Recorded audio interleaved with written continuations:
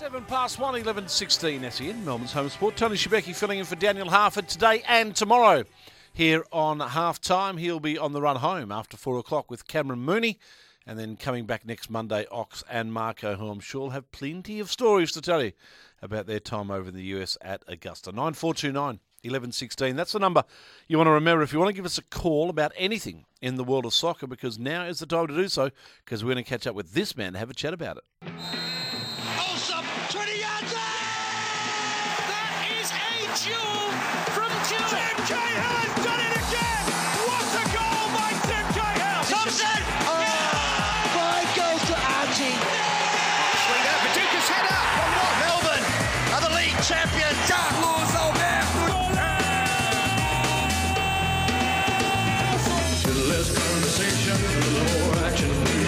On halftime, the World Game with Carlos Alberto Diego from fordiegos.com. For auction your car auction this Saturday. And you can catch the Four Diegos every Wednesday night between 11 and 12. But we get a little bit of a sneak preview, I suppose, with the head brother of the Diegos, I like to call him.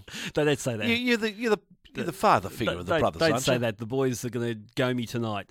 It's all. It's very equal pay. No, pay. I understand that, but equal pay, equal egos. but No you're egos. You're the patriarch, aren't you? No, not at all. No? No. The boys have claimed that. I'm just one of the guys who just happens to run around and have the joy of talking world football with other very, very like-minded people. That's home. Wow. That's By not the way, impression I got. tonight it will probably be a form of the final whistle for us too, because what? Of course, final whistle. I'm not saying it's over. It's not over. It's Again? No, on Friday nights, generally, when there's A-League games, we usually follow the boys who are calling the game here at SEN. Yes. There's our version of Finey's final Yeah. final whistle. And because of the Melbourne Victory Brisbane Raw game tonight, it will probably be a form of the final whistle tonight. So get on the phone if you're going to be happy or sad, and make sure you have a chat to us about the game tonight, because it's a really important one for Melbourne Victory, especially after the loss on the weekend. Yeah, it certainly is. A win here gives them that little bit of a break up the top and probably nearly seals the minor premiership. Nearly. Oh, you just can't tell at the moment, Tone, because they shouldn't have lost that game on the weekend. And if you listen to Kevin Muscat, which I do actually love listening to his press conferences after the game, and journos were throwing questions at him. Was it the slippery ground? Did they water the pitch too much? Were the boys off tonight? And he just had no answer for the one off, because the last couple of weeks have been pretty good. Out of all the teams, I think that they're the ones who have got the form generally to probably go on and win the whole thing. And but then they inexplicably lose that game on the weekend against the Newcastle Jets, who were pretty plucky on the night and not playing for anything in particular. Yep. And so sometimes you just got to put that one behind you. And I've just got a sense that as much as it hurt and as much as it was an opportunity lost, it's something they've put behind them, and now they're concentrating on the game tonight. And you know what? If you're going to have a bad game, you're better off having it a couple of weeks before the finals than actually in the finals. Well, it's funny because journos were saying, "Is it the loss you had to have?" and stuff. when there's nothing between the top five teams, it's not a loss you had to have. No, you're right. It's not the loss they had to have, but it's better if you're going to have one to have it now than have it later. Oh, well, I mean, if it's but now you can focus on it. You can put it aside. Yeah. So, right, we've learnt from that. Let's move on now. We know what we did wrong. On we go. I'm not quite sure, and this is a point that Kevin Muscat was talking about, I'm not quite sure what they would have learnt other than the fact they've got to finish any chances that they create. They were the better side on the night. Archie had the best chance. Yeah, that was just a bit unlucky going wide. And they had some pretty gilt-edged chances at different times, and they had all the ball. They just probably lacked that little bit of spark that they have had in the last couple of weeks. And these things happen, but it doesn't mean they're not going to win the Premier's Plate or even go on and win the Grand Final. I think it's just one of those things. If it happens again tonight, it's a problem. But I think sometimes you've got to forget about some games, and that's one game you've got to forget about. And just Melbourne City have gone a long time without a loss. Yeah, again, another pretty good performance against Wellington. There were times in that first half against Wellington where I thought the gaps were opening up and Wellington had a few chances, but Melbourne City in the second half came back. There's a lot more spine about this team now, Tone, and I think John Van Skip and his coaching staff need to be congratulated on that. It has been almost the cancer in that team for many years now, the question marks over the resilience of that team when they hit a few problems, how they're going to fight back. But really the last 6 games or so, they've really shown that they've got a bit of backbone, and they don't have to worry about playing champagne football. Just pick up those points, keep turning over, the 3 points now and again and the 1 point now and again. Just don't lose, don't concede. And they're going into the finals as a team that actually might win a game in the finals because they're playing that sort of dour, let's duke it out type football, nothing flash, and sometimes in a sudden death game, that's enough to get you over the line. Yeah, it certainly is. Perth Glory, are they getting it over the line? What's the story? Just recap for us what's happened, where we're at, and moving forward. Yeah, but obviously it was a couple of weeks. It's been touted for a long time. Rumours about Perth Glory breaching the salary cap. Yep. This has been going on for months and months. But last Friday, before the game, incredibly, FFA came out and basically announced that they'd breached the salary cap and they were going to be fined $279,000 or something like that, and they're going to be kicked out of the finals. And that was all announced prior to the Perth Glory Sydney FC game on Friday night, which is incredible because it really did affect that game. I mean, how, as a player, do you go into the field knowing that that's hanging over your head? Well, since then, Perth have basically talked about legal action. The first dose of legal action they've walked away from as far as fighting the actual penalty. Now they're actually looking at fighting that as part of the FFA independent disciplinary type committee. So they're going to probably go down that track, but they're still pursuing, as I hear, FFA in the courts about the jurisdiction the board has to make that decision about kicking a team out of the finals. Now, I don't know if that's... I'm not a lawyer. I've got no idea whether they've got a case where they're just delaying, because the longer you delay it, the more chance you've got to play finals and deal with it after finals. So, which is what I think they're trying to get an injunction, aren't they? Oh, well, that was part of the original thing. Okay, so that's gone? They've pulled away from that, and they've said, for the spirit of the game, we'll go through the FFA independent process. So they're fighting the breach or the penalty through that. They're fighting through the courts the other aspect of, do the FFA board have jurisdiction to make that decision? And of course, look, again, I'm not a lawyer, but who else has got the jurisdiction? True. So for me, it just seems like it's a bit of a delaying tactic. Hopefully get to the finals, delay, play your finals, maybe win something, and then worry about the consequences later on. But I think there's a lot of unhappy players there right now. And there's some real stories about blatant breaches, payments to family, payments to to third parties. Well, all then that how can the players be unhappy? Because obviously those payments have been made to players, so players knew about what was going on. Look, I don't think I think most the whole lot. Yeah, I think most players are unhappy about the fact that they're there to play football. They're professional footballers. Yes, they get remunerated well. And in Australia, you get paid every week, which is fantastic most of the time. And, well, I suppose some players at Jets might argue that sometimes, but generally you get paid quite regularly. And the question mark for them would be, we want to play finals. That's what we're here to do. And Perth's had a terrific season. Well, then don't cheat. Well, I mean, the players are saying they're not the ones who do the accounting. They're not the ones who deal with... They're the ones that have accepted the extra payments. Yeah, but they know the question that... if there was payments made to family and friends and the like, then obviously the players knew about that. Well, it depends on who. I mean, this is the thing. It might have been one or two players. I mean, there were 400,000 over the cap. It's been reputed.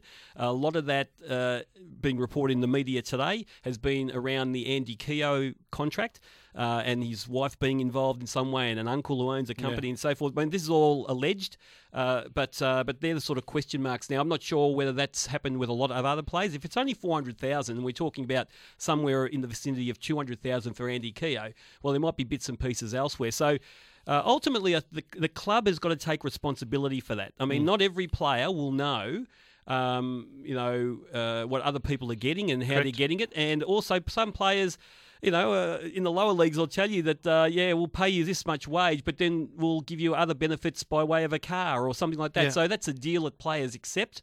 They're not privy to what the level of the salary cap and where they're at with all that. Now, some may have an inkling that might happen, but that's not their job. The player's job is to get paid to play football.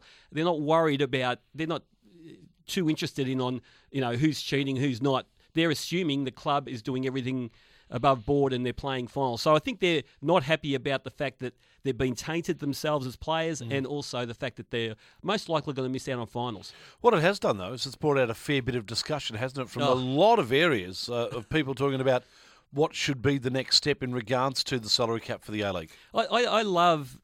I look at this as part of the evolution of Australian football. A cleansing process. Well, we're still a very young country by way of international football and also professional domestic football. I mean, we talk about, we want to be this, we want to win the World Cup, we want to win the Asian Cup, but we're a very young country when it comes to this stuff, and this is all part of it.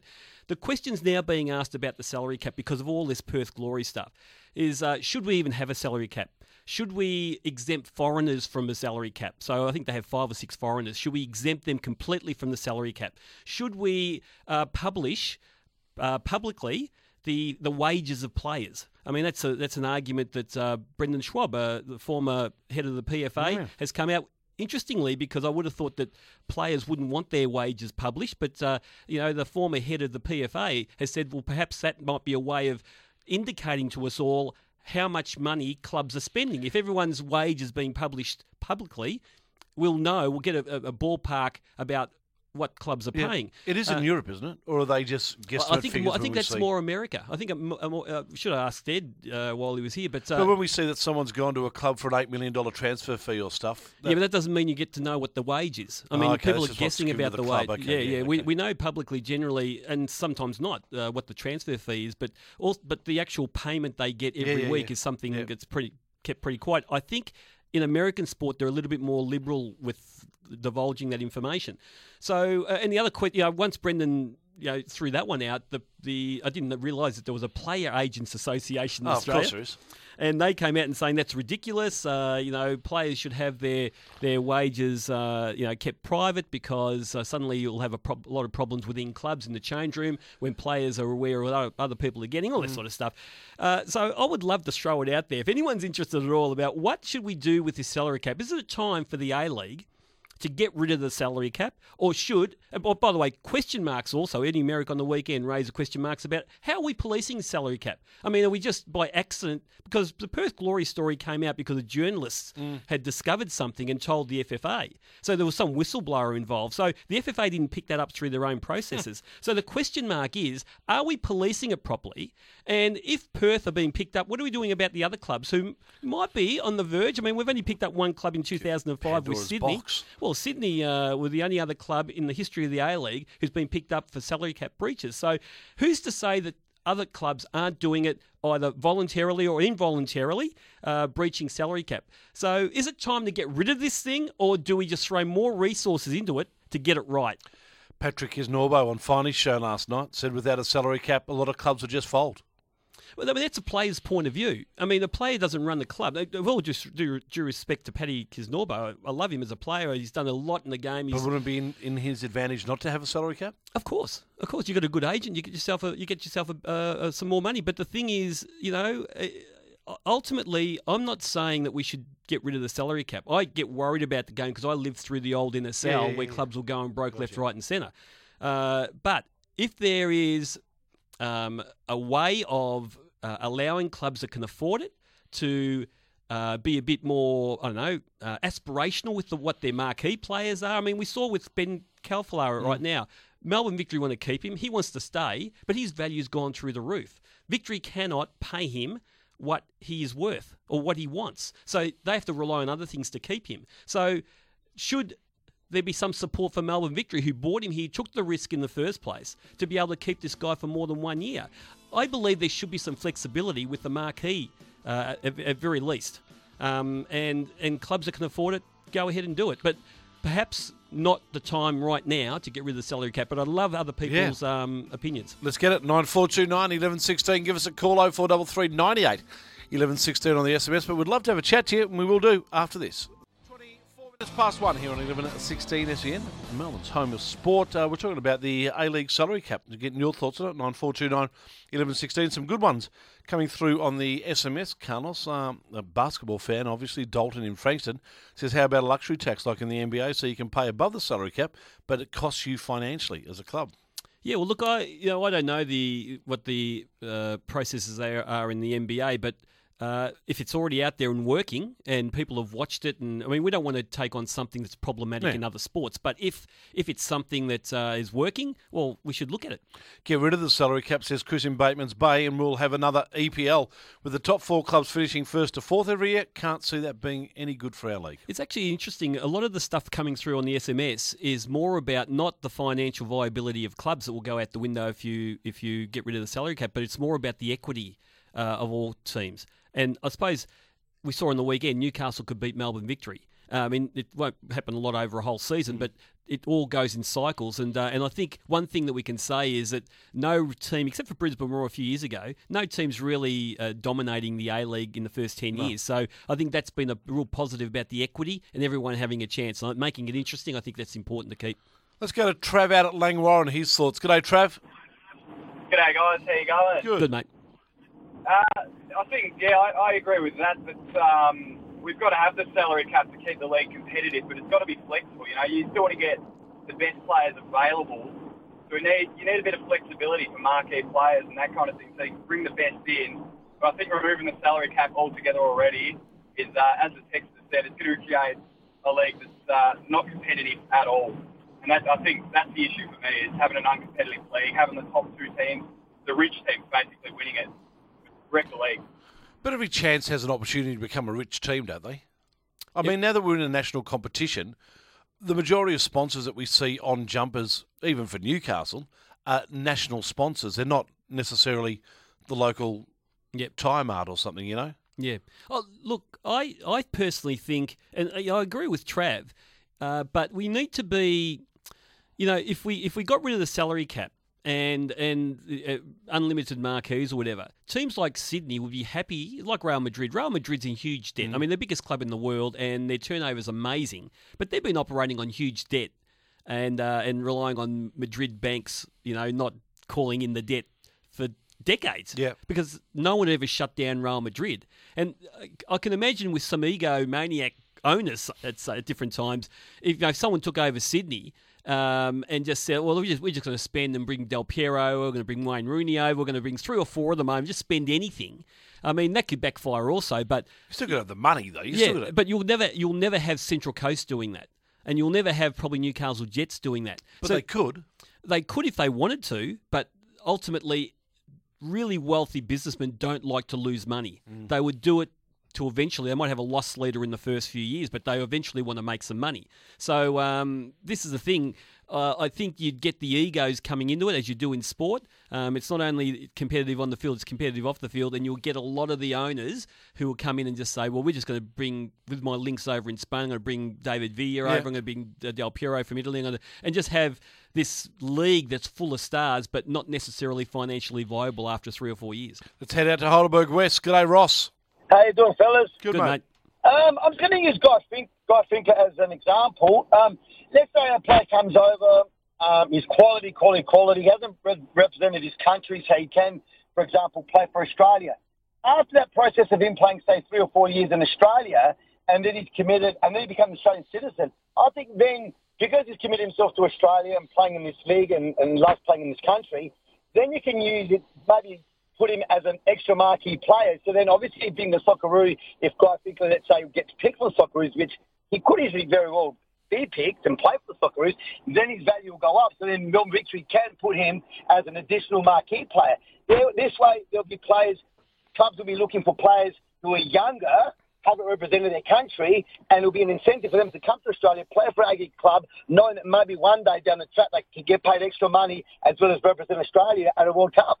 I think Traore was in that situation, wasn't he? I think he's a player that'd been here for a few years, played for Gold Coast, played for Melbourne Victory, and I tell you what, he would have definitely played for Australia in the last World Cup if he hadn't played those couple of games for the country of his birth. So, I agree. I think there's got to be something down the track, but that's sort of a more of a long-term investment there, Ross. And I think that we just need something for now after what's happened. And there's been so much talk about now looking at the salary cap, so the focus is off the cheaters, if you like, in Perth, and more now on what are we going to do with this thing? Are we policing it properly? Are clubs given enough flexibility? Are clubs who don't want to pay the top dollar and break the bank for a marquee, are they being looked after? a lot of work's got to be done into this because I know that we've had issues in the AFL and also in rugby in this same area. What about this? Local footy leagues, as of next year, I think are bringing in what they call a point system. Yep. So they know they can't police the salary cap because there's so much money that goes under the tables at local footy clubs that you just couldn't do it. Yep. So they're bringing in a point system. So if you've played in the AFL before, you are worth 10 points. If you've played your junior footy at the club, you're worth 0 points. Teams have an amount of 120 points, or what it might be, that you can spend up to in your points. Why can't we have someone like that? If a kid is a local kid under 21 years of age, he might be worth 0 points to the club. Once he gets to 21, though, then obviously his worth as a player rises. Internationals you bring over are worth so much, and teams work on that. Yeah, look, I don't know how that translates into giving clubs the flexibility to do what they want and paying responsibly, paying money responsibly. I know the FFV and people in the lower leagues will be able to tell me there are similar type point systems in the lower leagues here in Melbourne.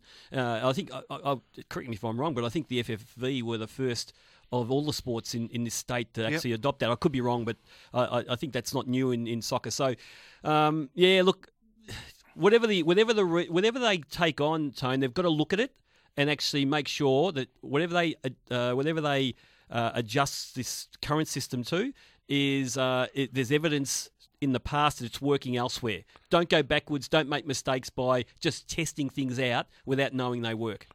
Yeah, fair enough. Pete out at South Marine. G'day, Pete. How are we, guys? Good. What I would love to see, scrap the Australian and international marquee, cap 6 players outside, or make a marquee, so cap them outside the salary cap, and all players under 21 are not a part of the salary cap. So we can grow our squads, grow the A-League. Yeah, I like that.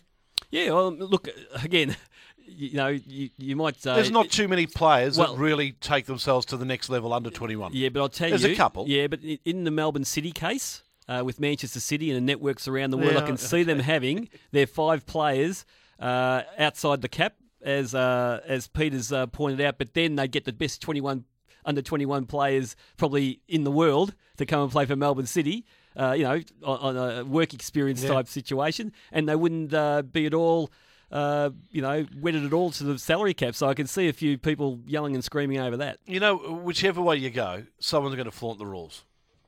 Well, this is the thing. It's just going to happen. There are loopholes there now. Yeah. I mean, I know that there are when players have played for certain clubs. And I'm thinking, well, how did that work? How could they fit that guy in? I mean, there's injury replacement rules. There's other the loan system is something that I don't understand because you can suddenly have 4 or 5 quite highly credentialed players on your books, but they're loaned from other clubs from outside the country. So there's ways around this already. So their salary's actually being played by the other club. Yeah, absolutely. Yeah. So suddenly doesn't. Yeah. I mean, and again, a club like. An organisation like the City Group and the Melbourne City and their links to New York, and I mean, they could easily have players being loaned out, signed up elsewhere, but playing A-League under a loan situation. And again, they would get an advantage by going through that loophole. I'm being told that the VTCA, the Victorian Turf Cricket Association, one of the first to bring in the point system. Thanks for your SMSs on that one in regards to local cricket. Rob out at Wantirna. G'day, Rob. How are you guys? Good, mate. Good, mate. Okay, slightly different take on all this argument. While I believe that salary cap gives you some equity, the whole idea of this is to grow our game and make it better and better and better. The problem is, with the imposition of a salary cap, it becomes very, very difficult to get good players to come to improve the league. The way you improve your league is to get talent from overseas. So that's the catch-22 situation. How do you maintain equity within the clubs and have enough space to actually have good players come and play to improve the league?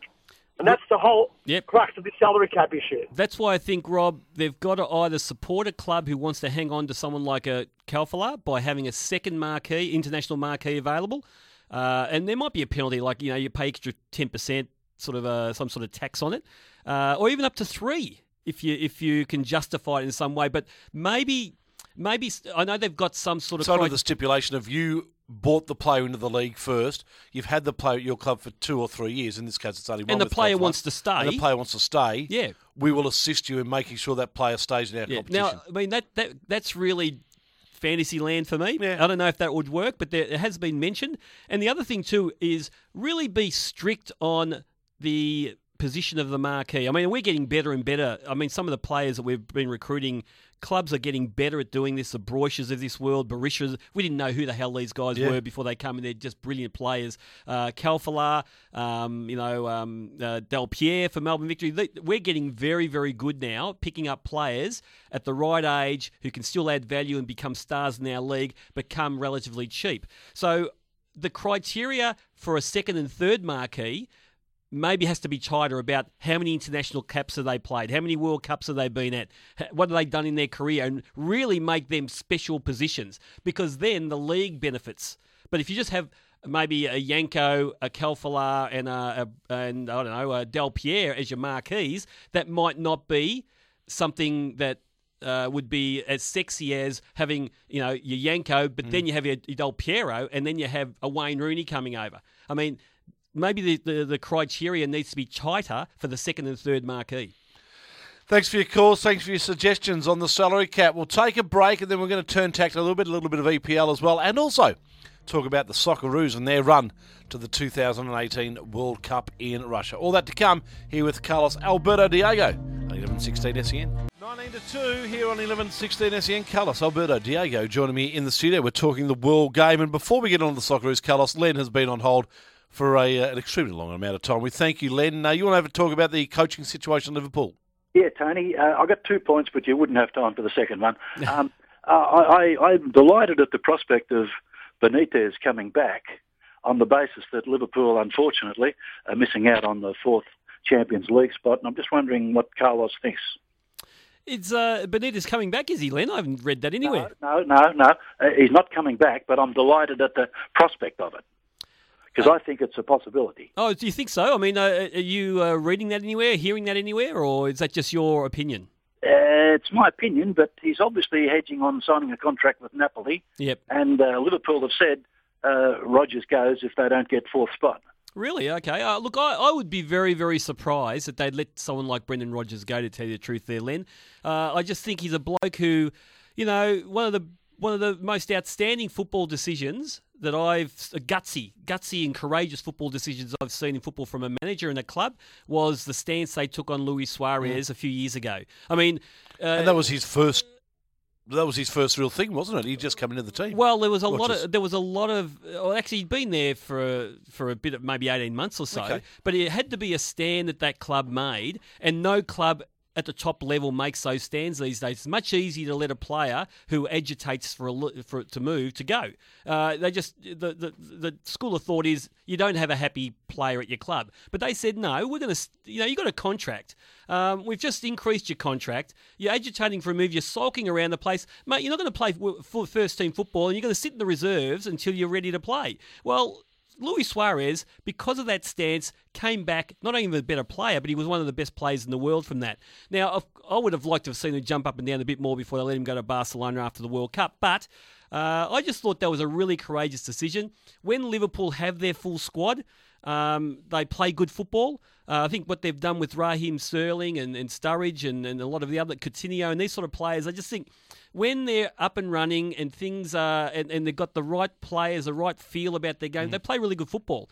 And they're starting to get a bit of form back now, leading in. So they're going to push. They still think they can make the four. So I'd be very surprised there, Len, if Brendan Rodgers goes. And if he does go, he'll be hot property for other clubs, because I think he's a great young manager.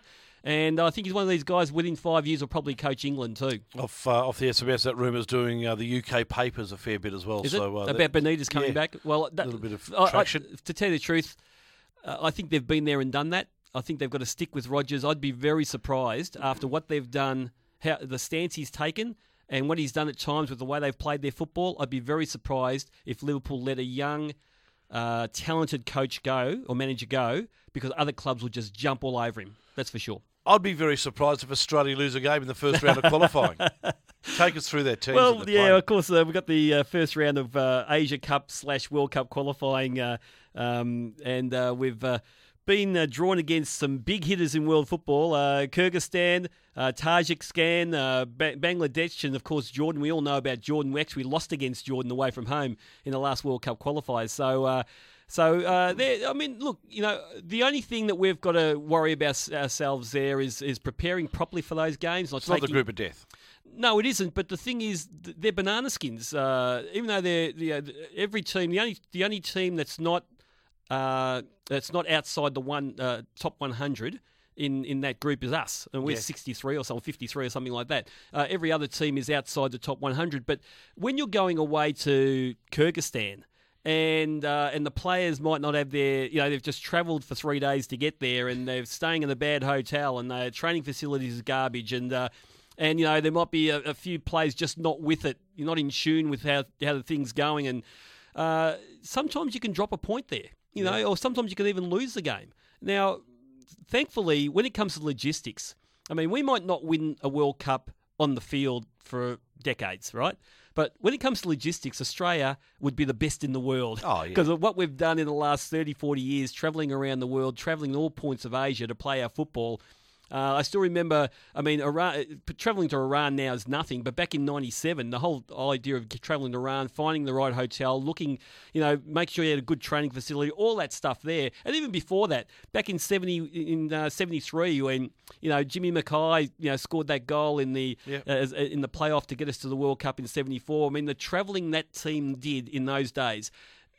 With every campaign, we've learnt more and more about travel and logistics and making sure that everything off the field is right. Now they get their own 747 with massage tables, I think they're flying mattresses these days, aren't they, Tone? I mean, one thing about Australia, we're not wanting when it comes to logistics with our national teams.